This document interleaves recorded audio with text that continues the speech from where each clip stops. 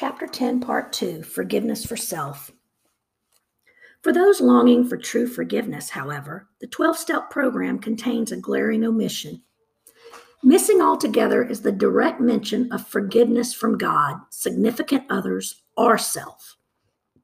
To be sure, change behavior equals change lives, not only for the addict or the abuser, but for the entire family.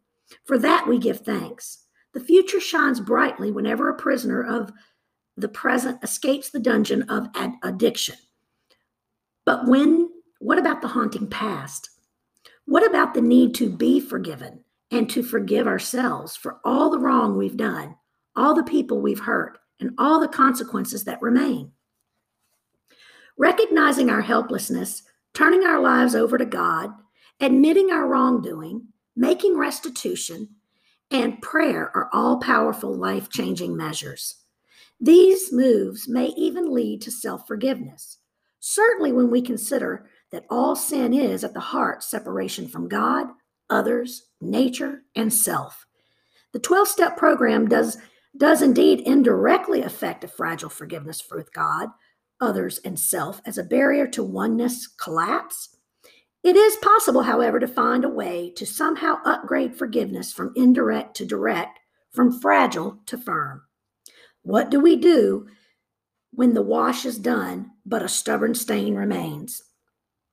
What might we do if a sin that seems impossible to wash from our memory? What do we do when general forgiveness clothes us, but the lack of self-forgiveness is one torturous area that makes us feel naked and ashamed? Justification. Steve loved his wife, son, and daughter. Theirs was a home where prayer and church attendance was routine. So was Steve's drinking. Steve had been an honorable mention All-American athlete in college. His teammates seemed to be able to go out for beers without alcohol taking control of their lives. Not Steve. He drank long. He drank often. After marrying his wife, Susan, his drinking problem worsened. By the time his children came along, Steve was drinking early and late. As the babies grew into childhood, Steve would often disappear for days at a time. Steve and Susan fought. Tears followed. The family became dysfunctional as the secret was kept from the grandparents and others. Steve related to me a time when he sat reading the sports page in his easy chair at home as little Stephanie jumped into his lap, hugging his neck and begging, "Daddy, please don't go out drinking tonight. Please, Daddy, I love you. Please don't go, Daddy, promise?" Steve softly wept as he shared this painful memory. "Doc, I knew as she hugged my neck and begged me that I would go out anyway." Susan and Steve eventually divorced. "I've made a mess of my life," he sobbed. "But the one thing I can't forgive myself for is what I've done to Stephanie, how I hurt her." How can Steve ever forgive himself? First, Steve must receive God's forgiveness. Then, but not before, he will be able to forgive himself. Without God's forgiveness, we may only attain a false peace, if at any at all. Ours is a longing to remove the curse of estrangement from God, nature, family, others, and our true selves, due to our heinous sins. Restoring oneness, harmony, and peace to our lives will constitute a long-awaited blessing that sometimes elusive blessings forgive. Sometimes that elusive blessing is forgiveness. In guilt and grace, there are other two solutions for the problem of guilt, one false, the other true. In the false category, both moral and effort atoning sacrifices are ritual. The only true solution to the problem of guilt is atonement of our sins by God Himself. According to Christian theologians, the world was founded upon grace. Who among us would argue that we deserve life or forgiveness? What have we done to deserve life? Forgiveness of wrong by its very nature cannot be deserved. To be sure, justice is a moral absolute. Yet only grace works in forgiveness. Were we to plead for justice, all our injustices would merit punishment. Forgiveness then would always spring from grace. By grace, God forgives us. And by grace, God empowers us to forgive others and ourselves. Moral effort is certainly commendable. Moral effort, however, can neither yield perfection nor atone for imperfection. We all fail. Our souls are famished. Let us cease to gnaw at the stale crust of moral perfection when grace sets a feast before us. Should our hope for holistic forgiveness rest instead with ritual? The ancient Hebrews celebrated a day of atonement in which sins were covered. In this ceremony, 2 goats were chosen to bear the sin of Israel. One goat was slain as a sin offering to the Lord. The second became the scapegoat. Then Aaron shall lay both of his hands on the head of the live goat and confess over it all the iniquities of the sons of Israel and all their transgressions in regard to all their sins. And he shall lay them on the head of the goat and send it away into the wilderness. The goat shall bear on itself all their iniquities. The first goat was for the Lord. The second one was for everyone else. The Hebrew term amends is generally interpreted as the scapegoat in various translations. However, the term may refer to the desert demon. The identity as a leader of a fallen angels who is sentenced to life beneath the rocks in the desert as they awaited judgment. What is significant about these atoning sacrifices is that the removal of sin from humans, the role of the 2 goats reminds us that sin is deadly and that evil must go everywhere, or even must go somewhere. The first animal died in place of the sinful people. The second one returned evil to the demons, or the devil. Soon, however, the false security of Israel's ritual was shattered by the psalmist and prophets. And it burns. Soon, however, the false security of Israel ritual was shattered by the psalmists and prophets who insisted that God desired a right relationships, not religious rites. You do not delight in sacrifice, otherwise I would give it. You are not pleased with burnt offering. The sacrifices of God are a broken spirit, a broken and contrite heart, O God, you will not despise. What are your multiplied sacrifices to me, says the Lord? I take no pleasure in the blood of bulls, lambs, or goats. Bring your worthless offerings no longer. Even though you offer up me burnt offerings and your grain offerings, I will not accept them. But let justice roll down like waters and righteousness like ever-flowing stream. For I delight in loyalty rather than sacrifice, and in the knowledge of God rather than burnt offerings. With what shall I come to the Lord and bow myself before God on high? Shall I come to him with burnt offerings or yearling calves? Does the Lord take delight in thousands of rams? He has told you, O man, what is good. And what does the Lord require you but do justice, to love kindness, and to walk humbly with your God? I did not speak to your fathers or command them in the day that I brought them out of the land of Egypt concerning burnt offerings and sacrifices. But this is what I command them, saying, obey my voice, and I will be your God, and you will be my people, and you will walk in the way which I command you, that it may be well with you.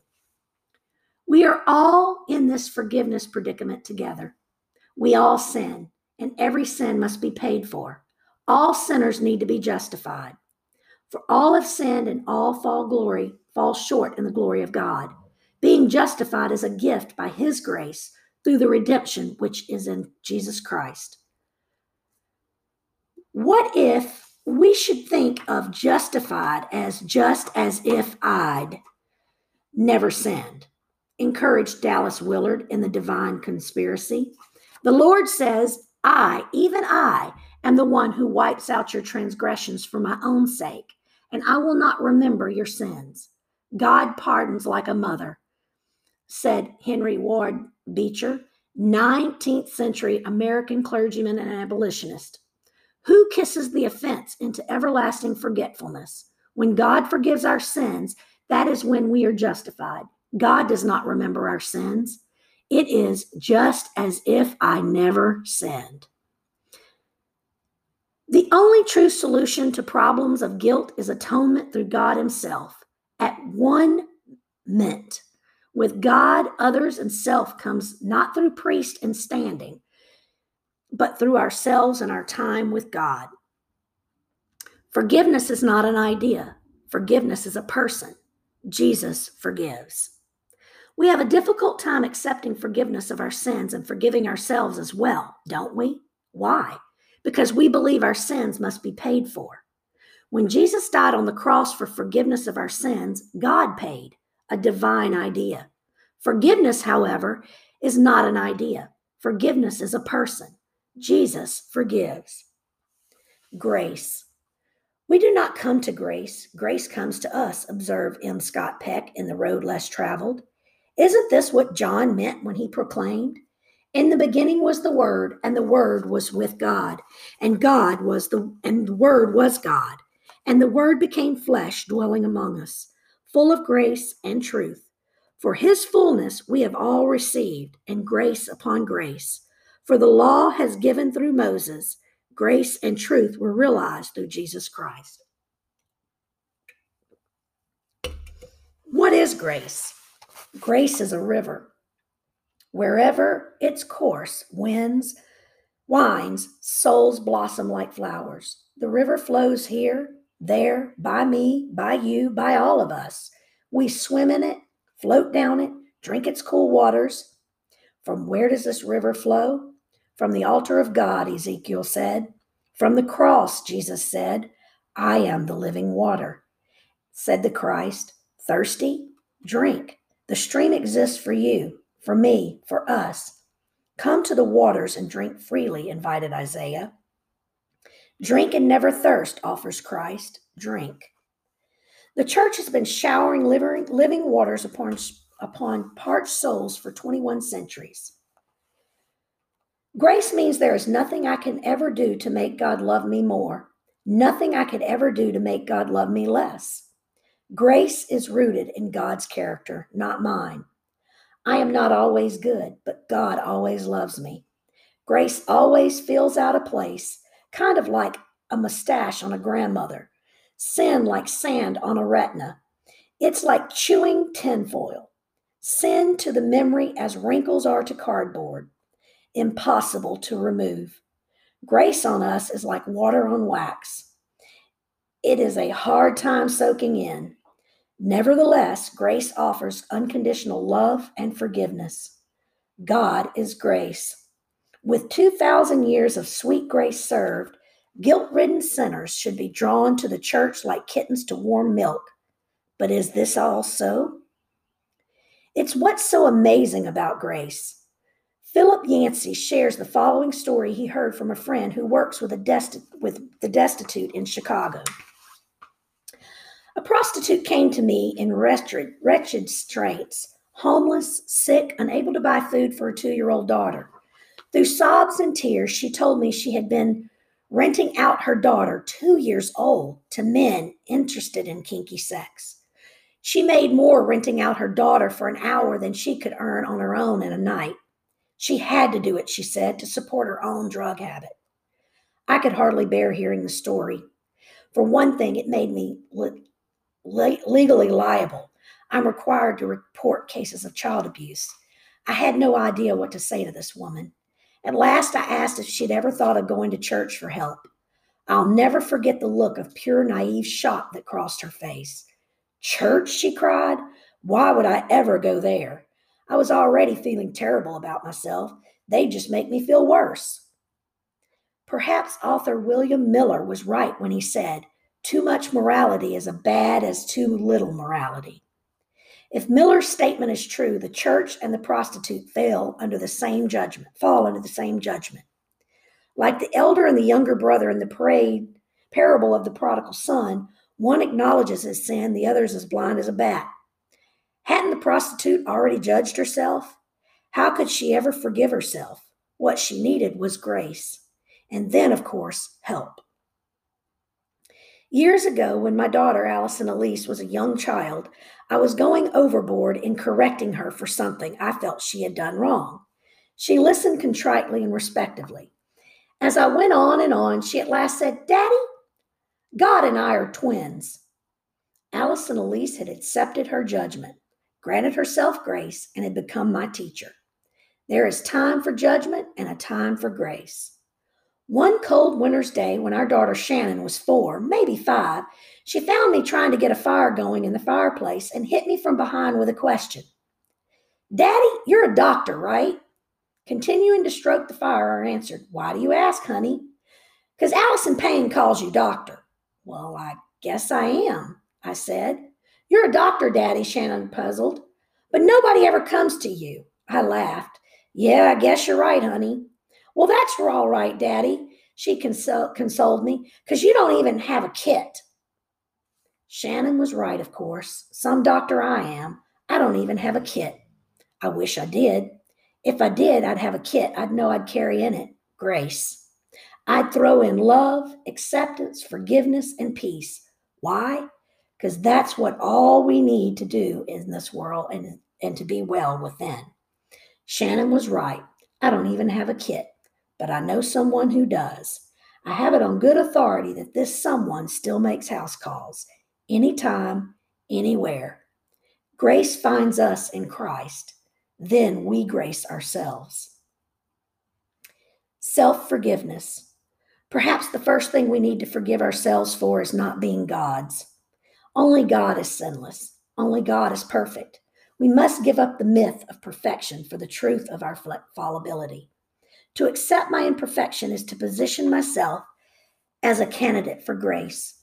Grace comes to us from the cross of Christ, where God did for us what we cannot do for ourselves. God helped us with our sin problem. In short, God saved us. What did God save us from is ourselves. No more self-destruction. No more self-despising.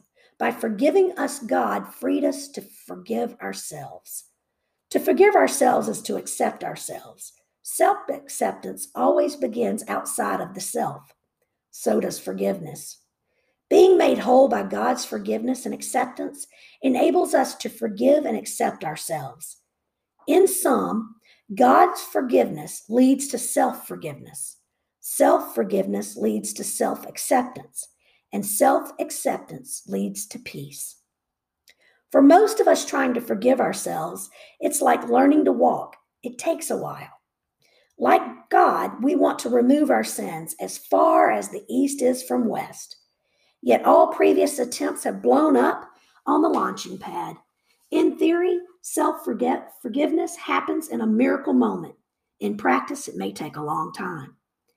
The ancient sage Ephesus left behind these words of encouragement. No great thing is created suddenly, any more than a bunch of grapes or figs. If you tell me you desire a fig, I answer that you must wait a time. It must first bloom, then bear fruit, then ripen. So it is with forgiveness. You can't fire a cannon from a canoe, goes an old saying. Forgiveness requires a sure foundation. It does not float in the air like butterflies to be grabbed. Among all my patients in the second half of life, that is to say, over 35, psychiatrist Carl Jung revealed, none of them has really truly healed who did not regain his religious outlook. With the foundations of God's forgiveness in Christ before us, we can address the mechanics of forgiving ourselves. In order to forgive ourselves, several prerequisites must be in place. We must not, number one, ignore our conscience. Stop what we know is wrong. We must not, number two, justify our wrong by saying it is because, or we should have, or I don't excuse it away. Number three, we must not blame others for our behavior. You did this, so I did that. Rather, we must have seen in earlier chapters, we must, number one, accept responsibilities for our actions. Number two, recognize our guilt. Number three, address both the wrong and the attitude leading to the wrong. Number four, repent of our wrongdoing. Number five, make restitution when possible. Number six, show respect for the victim. And number seven, accept God's forgiveness. We accept God's forgiveness through prayer. Without confessing to God in repentance, forgiveness cannot be accepted. Confession to a priest or pastor or therapist or confidant may also help us on our journey towards wholeness. As witnesses in pages of New Testament, the healing touch of Jesus reminds us that the cure of the soul is best done in community. The confessional path to forgiveness cannot be bypassed. By humility without confession is impossible. Admitting a vice is one thing. Agreeing with God about the vice, even grieving over it, is another matter altogether. True confession, characterized by brokenness and humility, leads to repentance. In the Sermon on the Mount, Jesus taught, "Blessed are the poor in spirit, for theirs is the kingdom of heaven." Recognition of personal spirituality or spiritual poverty requires humility. Jesus added, "Blessed are those who mourn, for they shall be comforted." The word translated blessed means happy. The term translated mourn refers to funeral lament. Paradoxically, Jesus is saying that we can be happy when we are sad. When we read Matthew 5:3, Matthew 5:4 together, the meaning unfolds. When we finally realize that we are spiritually impoverished, and mourn about it, relief is ours at last. Saint Bernard, a 12th century French monk and mystic, called humility scorn for our own excellence.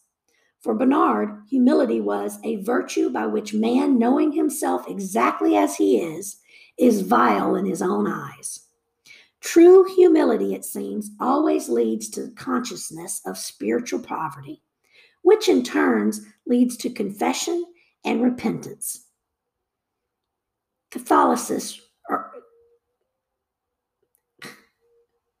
Trying on self-forgiveness is a lot like trying on a new pair of shoes.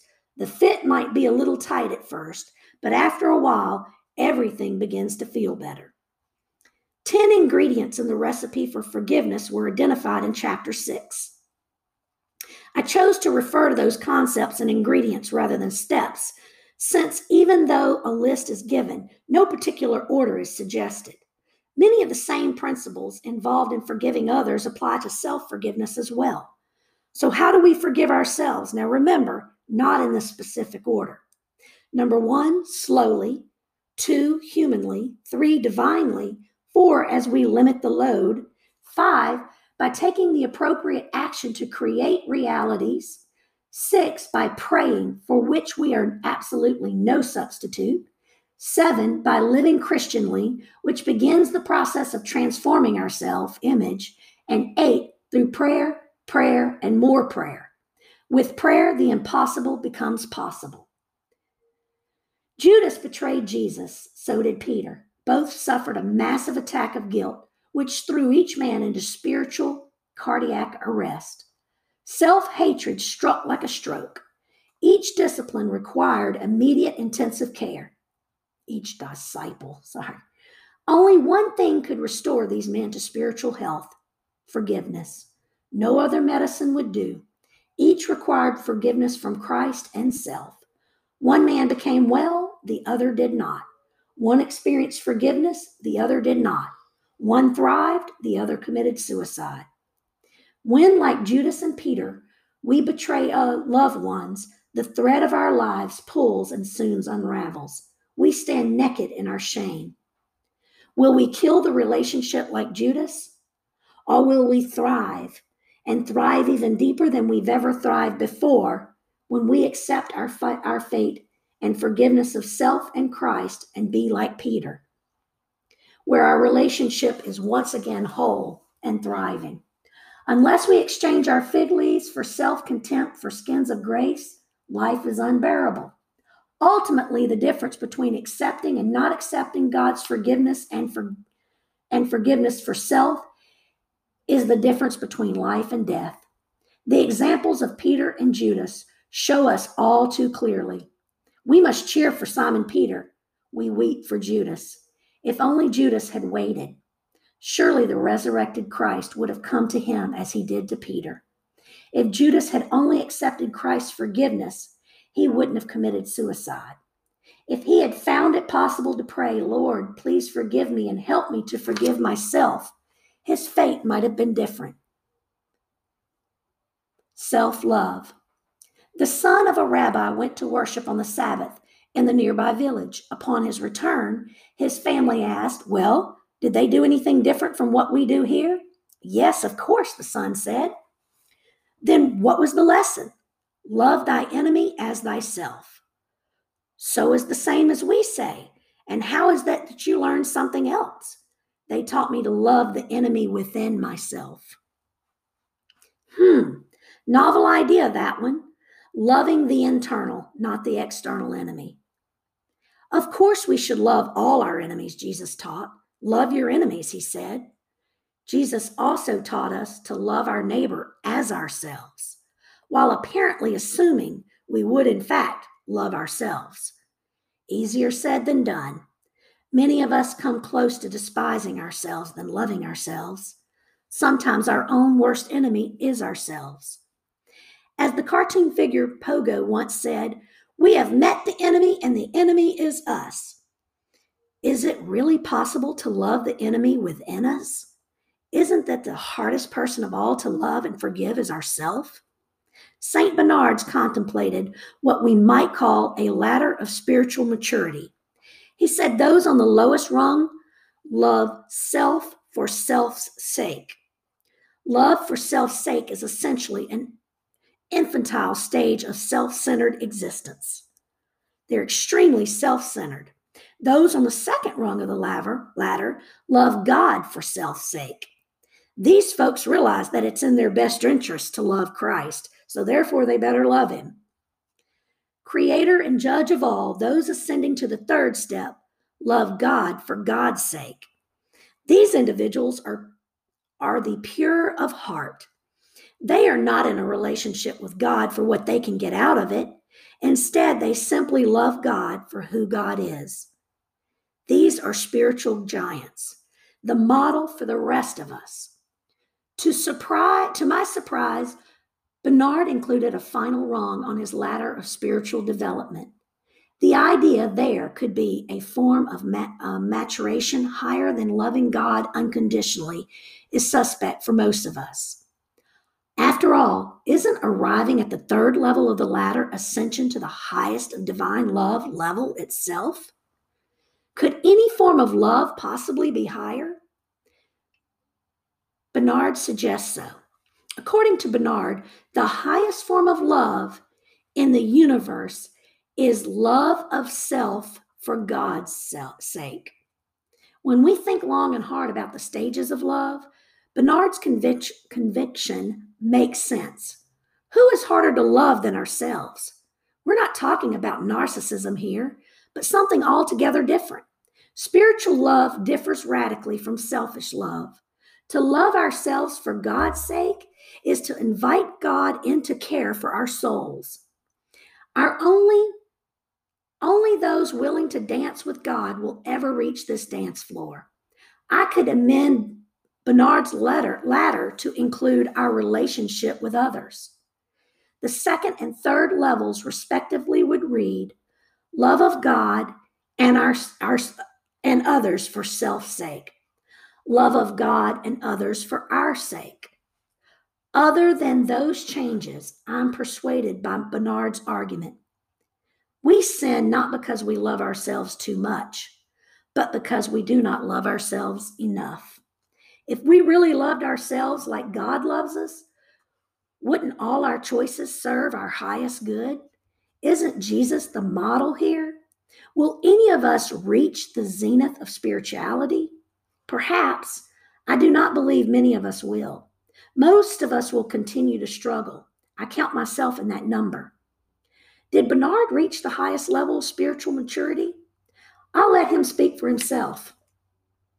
He said, I do not know whether it is possible for anyone to arrive at during his earthly life at the fourth degree, into which man loves himself only for God's sake. Then he adds, as for myself, I do not think it is possible in this world. Never perfect. When Jesus calls us by name, he says, "Come to me, all who are weary